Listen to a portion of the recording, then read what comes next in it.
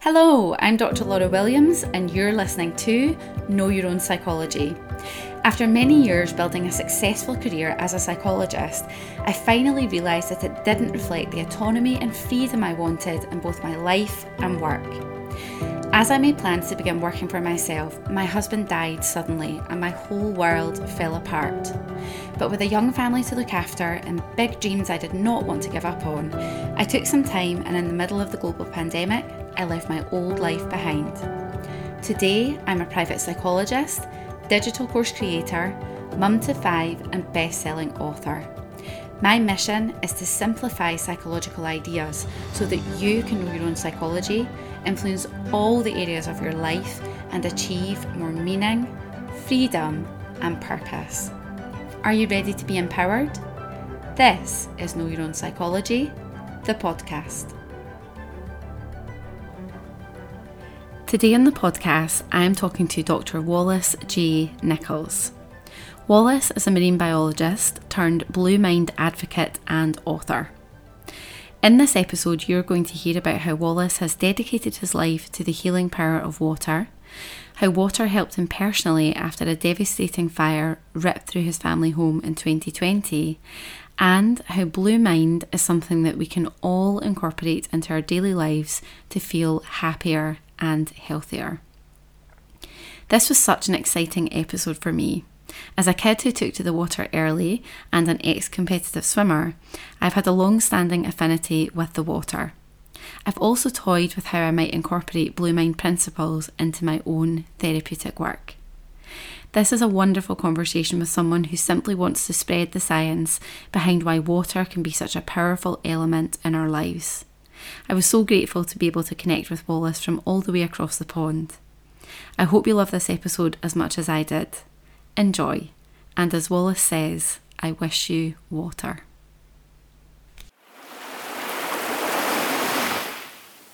I would so appreciate, just to begin with, if you could just introduce yourself, tell us a bit about your life and work, and why you're so passionate about the benefits of being in, on, under, or near water. Well, I'm a marine biologist by training, and I chose that career because at a young age, I loved the feeling of being near, in, on, or underwater. And it was, looking back, I didn't describe it this way, but I can look back on it and see how it was therapeutic. As a young person, I was shy. You would have called me an introvert these days. I score pretty high on the introvert test. I stammered a bit. So being on land and interacting with fellow humans wasn't my strong place. I was adopted, so I had questions about myself, my origins, where I was from.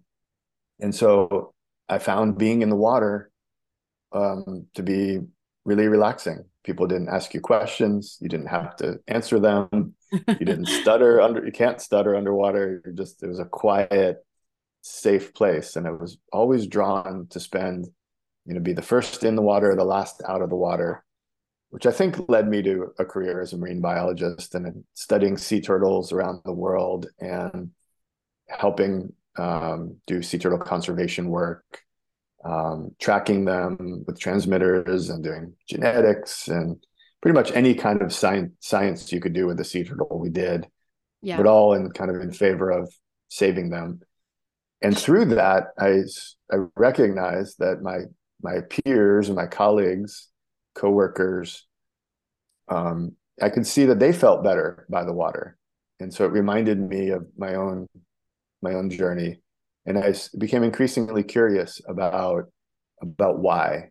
As a scientist, we ask why all the time. Sure. And I wanted to read a book about neuropsychology meets water. And I'd read books about your brain on music, a wonderful book by the late Oliver Sacks, neurologist, called Musicophilia, lovely book. And so I figured there must be a book about your brain on water in a similar style. Sure. And I wanted to read that and apply it to my work. And when I went looking for that book, I came up short. I couldn't find one. and thought maybe it was out of print or in a different language, or I was just not searching right. Exhausted the possibilities, and then realized that somebody needed to write the book I wanted to read. So I tried to convince Dr. Sachs, among other people, that they should write it so that I could read it. And I failed at that. And that just led the whole project to my doorstep. And I remember when I pitched the idea for this book to Oliver Sacks, wonderful writer, brilliant neurologist, water lover, music lover, huge intellect, powerful thinker. I was so excited. And he said, "It's a fine idea. You do it." And it took me 5 years to do it, which was to research and write this book called Blue Mind. So that I could think about these things and read about them. But point is, I didn't set out to write a book. I set out to read one, and then took the long way around to get there. Sure. So. I love that. It's so interesting, isn't it? How life can take these twists and turns, and we don't expect to be doing a thing, and now that's your life's work, really. And I appreciate you sharing some of your own origin story and a bit about how that got you thinking about the therapeutic benefits of water. Now I found your book Blue Mind last year, and I'd always been interested in the power of water on our mental well-being. I'm an ex-competitive swimmer, and when I read your book, I was actually staying in a place that's hugely meaningful to me. It's on a beautiful stretch of sandy beach overlooking the North Sea in Scotland, so a bit cold. But I know, just similarly to what you said, that whenever I go there, I simply just feel better. And I remember having a real urge to visit there just before my final exams at university. And I was really stressed out, and I knew that going to that place overlooking the water would just help me. Can you perhaps maybe talk to this phenomenon of blue mind and explain what it means and how that works, and a little bit about why it is that we feel so much better when we're beside the sea or beside a body of water? Yeah, I think so. Your point there, first off, is it could be a sea, could be an ocean, could be a bay, could be a river, could be a lake or a loch or a creek, could be frozen, could be the solid form of water, could be fog and clouds, the vapor form of water, could be all of those things. So we take a very ecumenical approach to water. Not everybody has a deep relationship with the sea. Some people are more connected to a swimming pool or the bathtub or a river, and that's okay. There's no wrong answer to what's your water. There's just all correct answers. Sure. So I like to ask people, what's your water? And then we start there. So you described your water. I could describe mine. The listeners will have a different answer to what's your water. So imagining your water, the water you love, and then even long for or crave, or have an urge to go visit when you feel anxious or stressed or edgy. When you just start thinking about going there, the blue mind effect begins just in your imagination. So you can taste it and smell it and hear it and see it in your mind. And that begins to shift your body. You may notice your breathing rate slows. You become calmer. Your heart rate may slow down just by thinking about it, beginning to make a plan to go there. And as we get closer to the water, visually things become simplified. So the visual field of view is simplified compared to the built environment. As relaxed as the space where I am right now is, there's a lot of visual clutter. I'm in a room, there's windows, there's stuff, there's a pile of books that I need to read. There's my smartphone that I hope doesn't ring, and there's people that may come and go. So visually, there's clutter in our world, but when we get to the water, that goes away. So water takes things away and it gives us things. Those are both important components. So water takes away the visual clutter. It simplifies our surroundings from an auditory perspective. Yeah. So the sound of the water is kind of can be very rhythmic. It can mask out, really masks human voices quite well. It gives you the sense auditorily of solitude. So now visually simplified, auditorily you have a bubble, really, a cone of solitude in a way that it's hard to hear much other than the sound of the water. So that creates it takes away the noise and the chatter and the voices, the sirens, the sound of traffic, whatever's distracting you on land as you step up to the water. And then when you get in, you give up this feeling of gravity, right? So even sitting here where I am right now, my brain is coordinating probably 200 muscles in the background without me even really realizing it, just doing it so that I don't fall out of the chair. And we're doing that all day long, even when we're standing in a relaxed place or sitting or lounging, sitting in the car. We're still coordinating. Our brain is doing this work. So when you get in the water and you're just floating, if you decide to enter the water, you get that bandwidth back. So what happens is you get this visual, auditory, and somatic bandwidth back, and your brain doesn't just go to sleep and say, wow, thank you, I'm just going to turn off. It switches into this other mode, which I refer to as blue mind, which is better at some things. So when you're distracted and edgy and maybe a little anxious, you're better at some things. And when you're calm and focused and mindful, you're better at other things. And that's the blue mind mode versus the red mind state. Sure. Both are very useful. Red mind is super useful, helps us get things done. Sometimes we need to fight. Sometimes we need to run. Sometimes we need to meet deadlines and strive and stay up all night and compete. But if that's all you have, if all you have is red mind, you will burn out. And that's gray mind. That's not good. Yeah. Not that useful to anybody. Sure. So blue mind is kind of an antidote to red mind. The water is one way to facilitate it, probably the best way.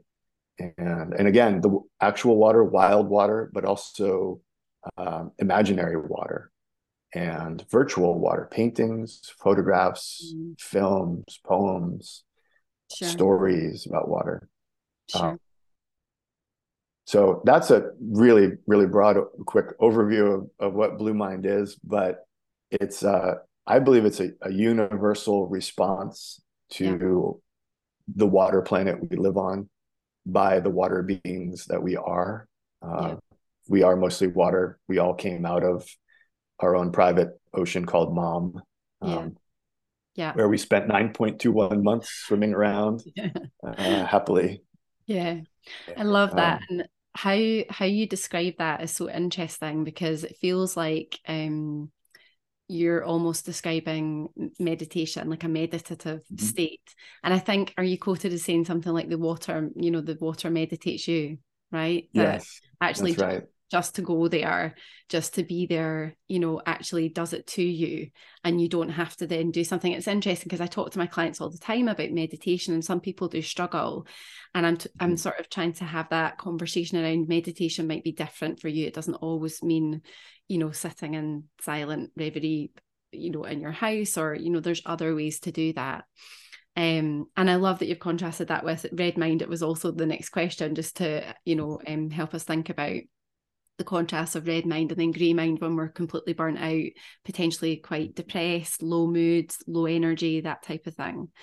So thank you for outlining that. And I also love what you said, like, what's your water? Because for everyone that will be different. And I hadn't really thought about that until you said it.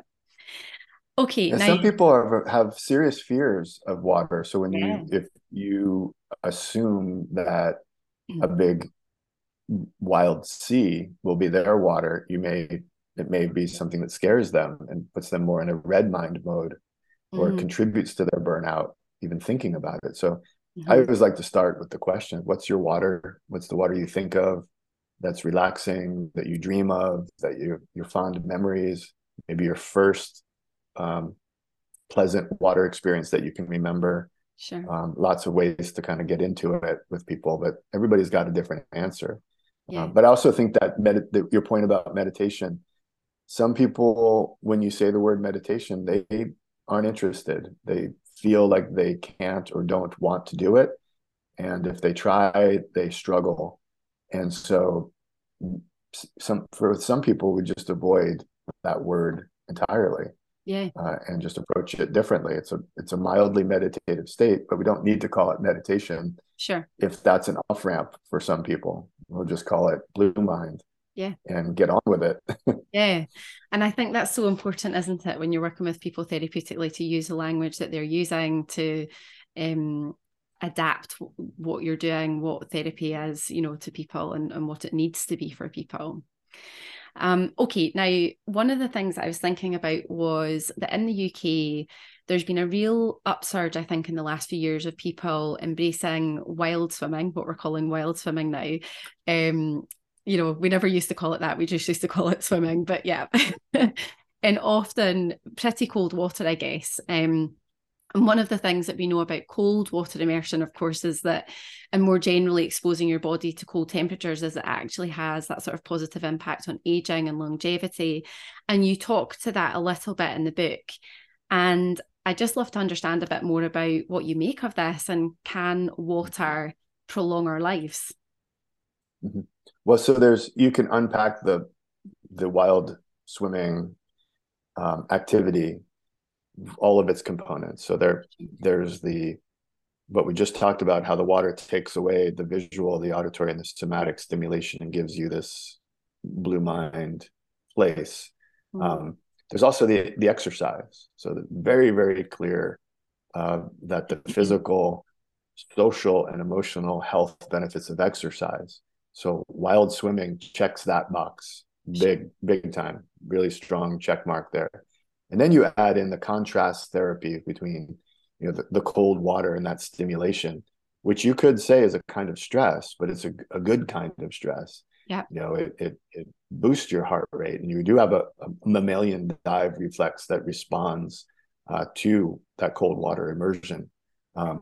And a lot of people describe it as kind of a way to inoculate yourself against the other kinds of stress that can chew you up and break you down. So you find people feeling empowered. Like, if I can do this, if I can deal with this physical stress, I can definitely deal with that social stress at the office. That's nothing compared to this cold water swim I just did at 6 a.m. and the middle of the winter.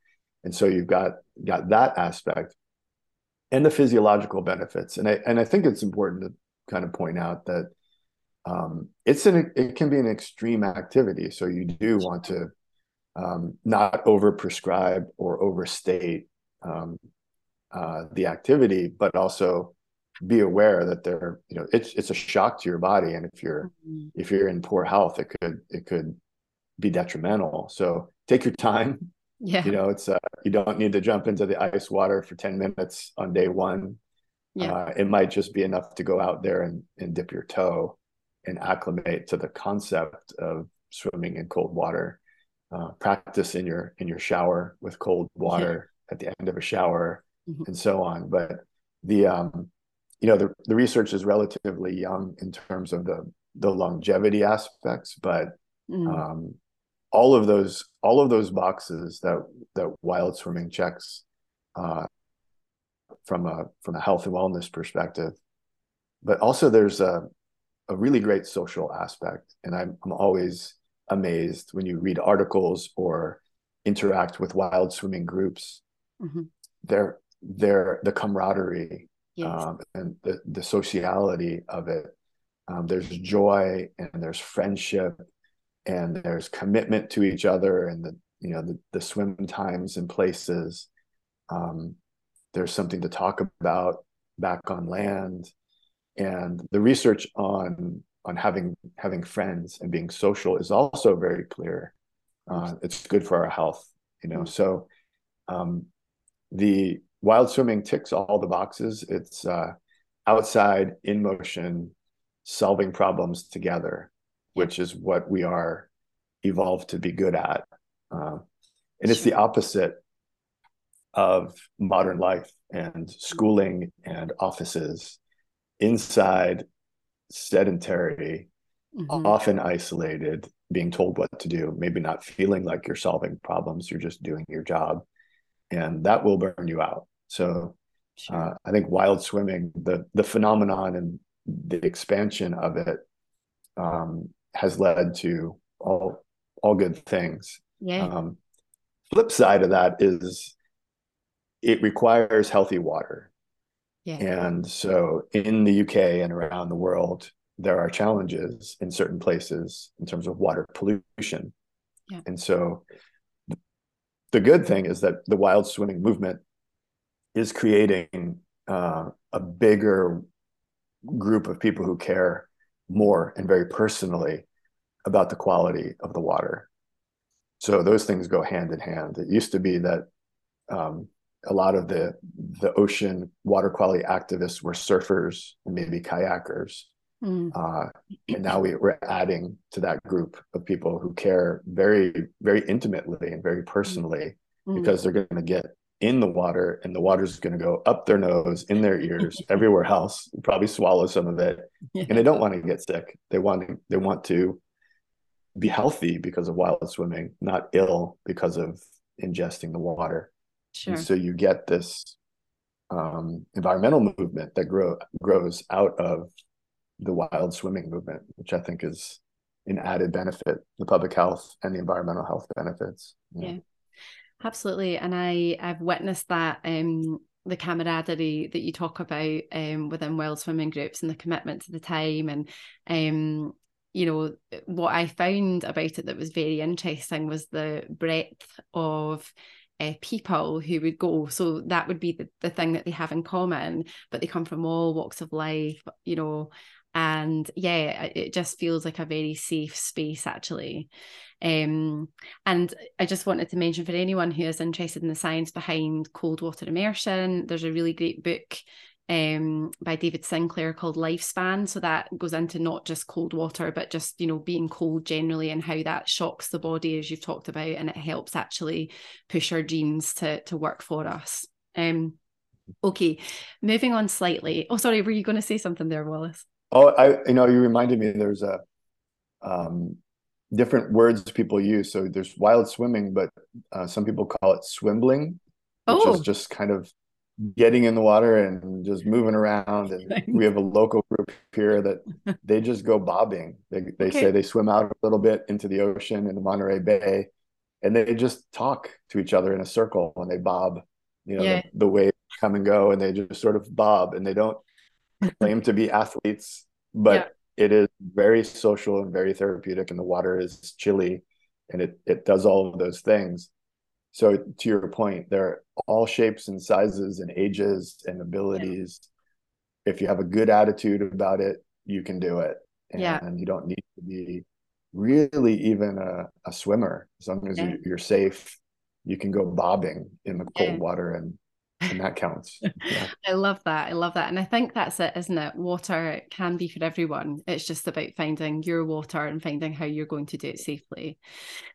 Okay, just moving on slightly. So in 2018, I lost my husband suddenly. And 6 weeks later, I went to the water with my kids to the place that I spoke about before. And my daughter had wanted to try a surfing lesson, and she was just like 5 years old. So, you know, the instructor had said, well, you'll have to go in with her to support her and be around. Now, she was so competent after just a few waves that the instructor then encouraged me to go grab a board and give it a try. And I was very reluctant. But honestly, when I got up on top of that wave, I just immediately fell in love with surfing. And I don't claim to be hugely skilled. I just find it such a mindful and powerful thing to be in the water, watching the swell, and then catching a wave. Um, and I just, you know, I wonder because that really helped heal me and start me on a different path, you know. And I wonder now if you might be able to share any struggles you've had and how water has helped to heal you. Yeah, I think the healing and the grieving benefits, um, it's a particular part of this conversation when you've experienced um, heartbreaking, heart-shattering loss, Yeah. and you are in that disoriented place. Yeah. Um, for many people, I've found going to the water, whether surfing or swimming or sitting on a bench near the water, is a great place to grieve and to mourn. Um, Screaming underwater is a great thing to do, or in the shower. A lot of people cry in the shower when they're Yeah. feeling this way. Um, Recently, a little over 2 years ago, um, in the middle of the pandemic, we experienced a catastrophic wildfire that came through and burned 3 million acres around California. But our local fire was 90,000 acres, and we lost our home with all of our belongings that were in it. Got very little out. Um, we were all okay. We're all safe. Yeah. Um, and that was a loss that I could never have imagined, as you Mm. would say, the feeling that would come on the other side of such a loss. Um, and it was incredibly disorienting to lose all of your things at once. And then to, as you did, you need to continue to parent, Yeah. and you're a leader of your family, and you need to make sense of it for them. And that was challenging. Um, and I found myself going to the water, like to, just getting stripped down and getting in Mill Creek, just icy stream, and just sitting in at the end of every day, just sitting in the creek, and also going to the ocean, Mm. swimming, surfing, um, just as a way to kind of recenter, and also to let go. And there's so many negative thoughts and sad thoughts and ruminations and just layers of every day. I would think of something that disappeared in the fire, that burned in the fire. All of my books and all of my journals and Mm. all of the kids' artwork, and it's sad, and you need to process that and be sad, but you can't just stay there. And I know every time getting out of the water, I felt alive again, at least for a little while, until those thoughts kind of crept in again, and I needed to jump in the water again.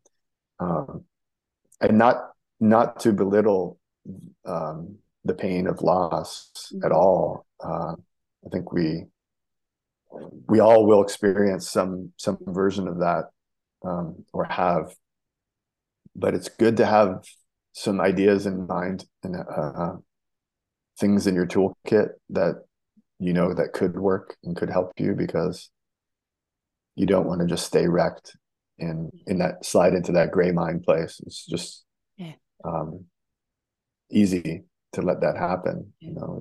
Yeah, Uh, absolutely. Yeah, I'm so sorry to hear of that experience, and I'd seen some of that actually through your Instagram, and when I was researching, and I can't imagine, and it's interesting. My loss was sudden. That sounds like a sudden loss. It's not something that mm, you're expecting, and I think that has a particular quality to it, doesn't it? When you're not able to prepare for that, it's just one day you wake up and your life is different, and you've just got to kind of survive and cope. And actually, I'm so grateful to the instructor who sort of encouraged me and pushed me, because I probably would never have done it. I had very young children, so it's always been difficult to find that time, but I do love it, and it's been incredibly helpful. And actually, you talking about the toolbox brings me on to my next question, which was, as I understand it, embracing the benefits of Blue Mind and incorporating them into your life, as you've sort of mentioned, can be as simple as taking a shower, to surfing, or just walking the coast. Could you maybe give like your top suggestions as to how people might do that on a daily basis? Like what kind of things you would suggest? well, yeah, there's something I call bluescription, which Oh, is wow. unique to each of us, and it's a simple process that I can do and you can do and anybody listening can do for themselves. And it's to make a list of the wild water that you can get to wherever you are. Yeah. If you can get to some kind of wild water, daily or weekly. Just make the list of the names of that water. And then also make a list of the domestic water that you can get to daily or weekly or even monthly or annually. So swimming pool or a spa or your own bathtub or shower or a pool out. If your neighbor has a pool or there's a community pool, but that's the domesticated water. And then make a list of the virtual water. So the water poetry that you love, or the water songs that light you up, the water related artwork, photography, films. That's all virtual water. So anywhere that is watery, but there is no actual water present, that's the virtual water. And then make the list of the imaginary water that you like to think of, like your best water memories. And they can be wild water or domestic water or even virtual water, but make a list of your imaginary water. And so now you've got this enormous list that's personal to you that can be accessed daily or weekly or monthly. And you might have even throw the big long shot dream trip on your list that might happen once in a lifetime. It might be far flung destination that will require saving your resources and planning a big giant trip. Put that on the list too, as just the big dream water. And then you can kind of map out a daily blue mind session. And sometimes it can be closing your eyes and imagining it for a few minutes, or locking the bathroom door and getting in the bathtub with the right sea salt and candles and music, or reading a book of poetry by Pablo Neruda is one of my favorites. He writes about the ocean beautifully.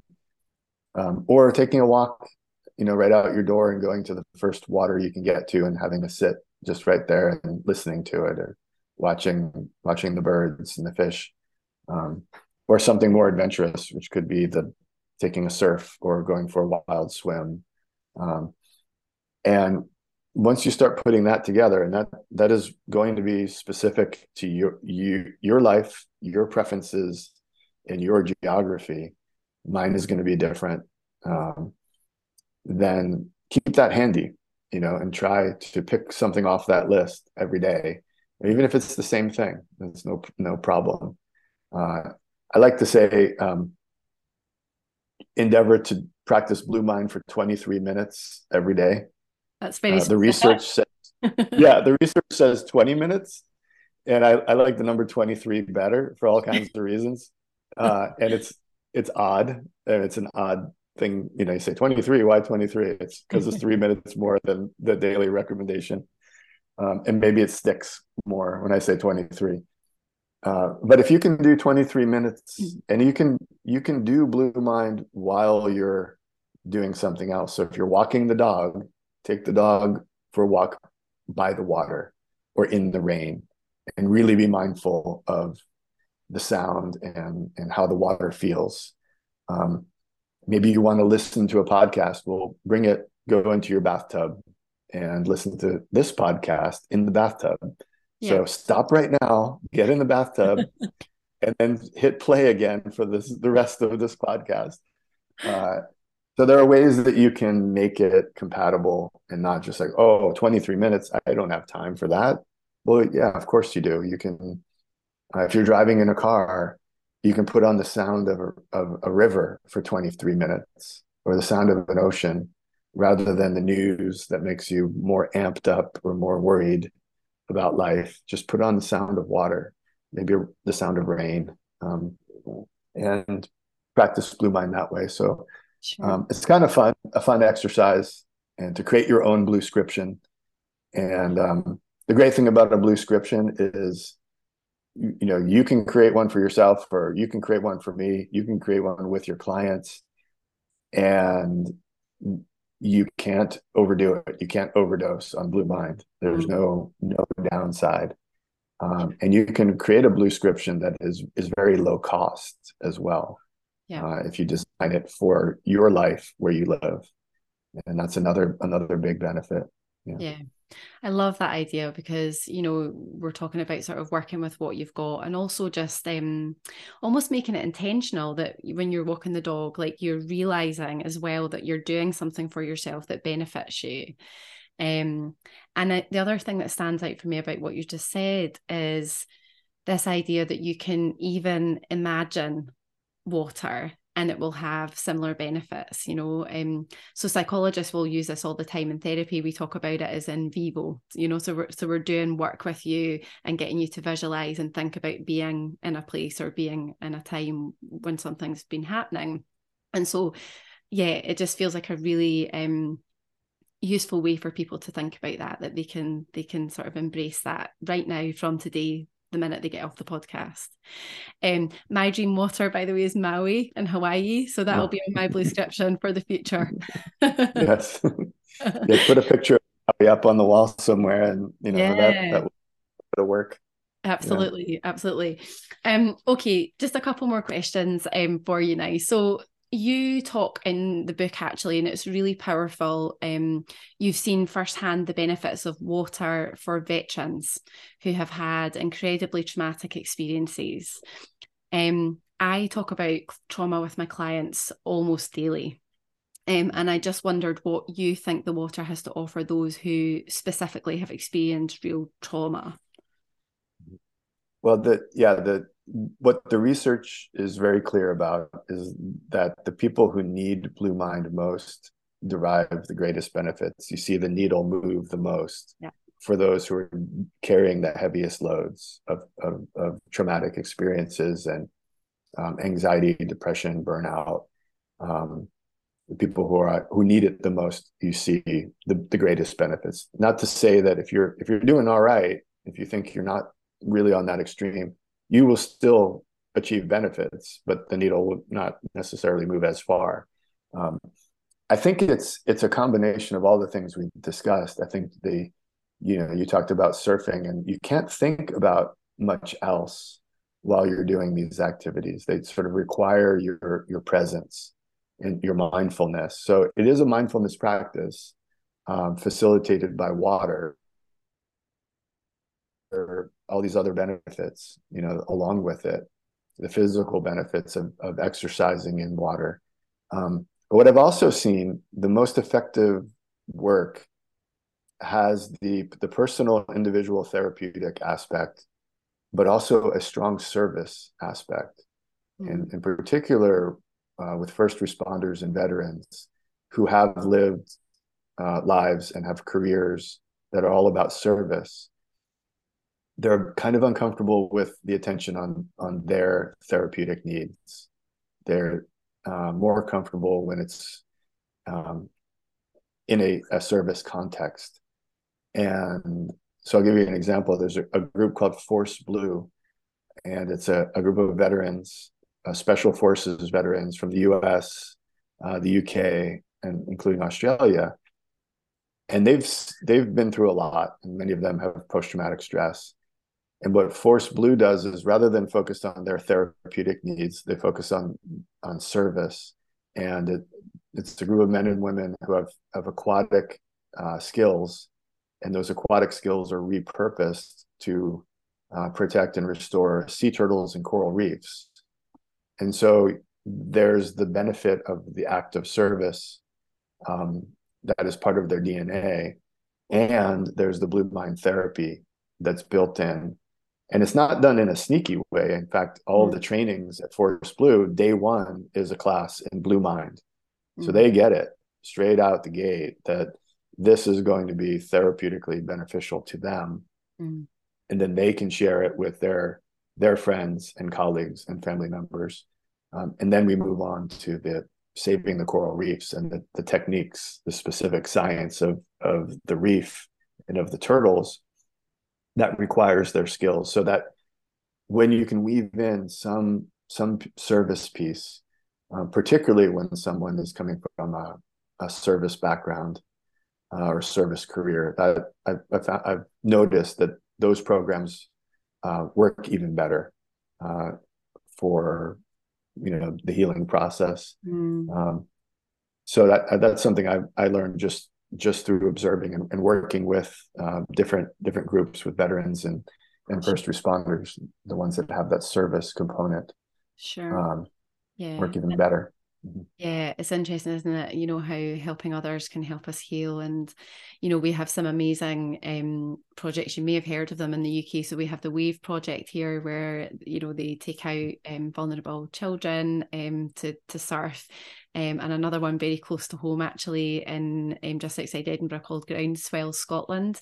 So Sally, the founder of that, is doing some amazing work. And yeah, I'm just keen to sort of name drop these people and the work that they're doing as much as I can, because it feels very, very important when we start to really understand and pick apart the science behind it. Okay, right. Last question for you. How can people find and support you in your work? What would you have them do? Well, I do want to say that one of the most gratifying pieces of this work for me has been that the Blue Mind has helped groups like the WAVE Project and Groundswell do their work better. If they can hand a copy of Blue Mind book to a supporter and say, please read this and support us, and use the information there to fundraise and attract more volunteers and do what they do more and better. So much need. And so one of the most gratifying things for me has been that this book has been a tool for the surf therapy groups and the dive therapy groups and the boating therapy groups and the wild swimming therapy groups. Makes me incredibly happy. So that is the answer. Put these ideas to work. That's the best thing I can ask. If they're new to you and you have a light bulb just went on and you're thinking, wow, I can do this myself and I can take somebody with me. Yeah. It doesn't even need to be a formal nonprofit effort, but once you get into your own Blue Mind routine, invite somebody to join you. You could be saving their lives. You could be certainly improving their lives if they're really stuck inside, stuck on the couch, and you're going out for a swim or just a swimble. Grab them and say, "You're coming with me. Here's some shorts to wear. Here's a wetsuit, or we're going naked, or whatever it is." Always shoot for that +1, and that will spread the idea. I'm easy to find, but I don't,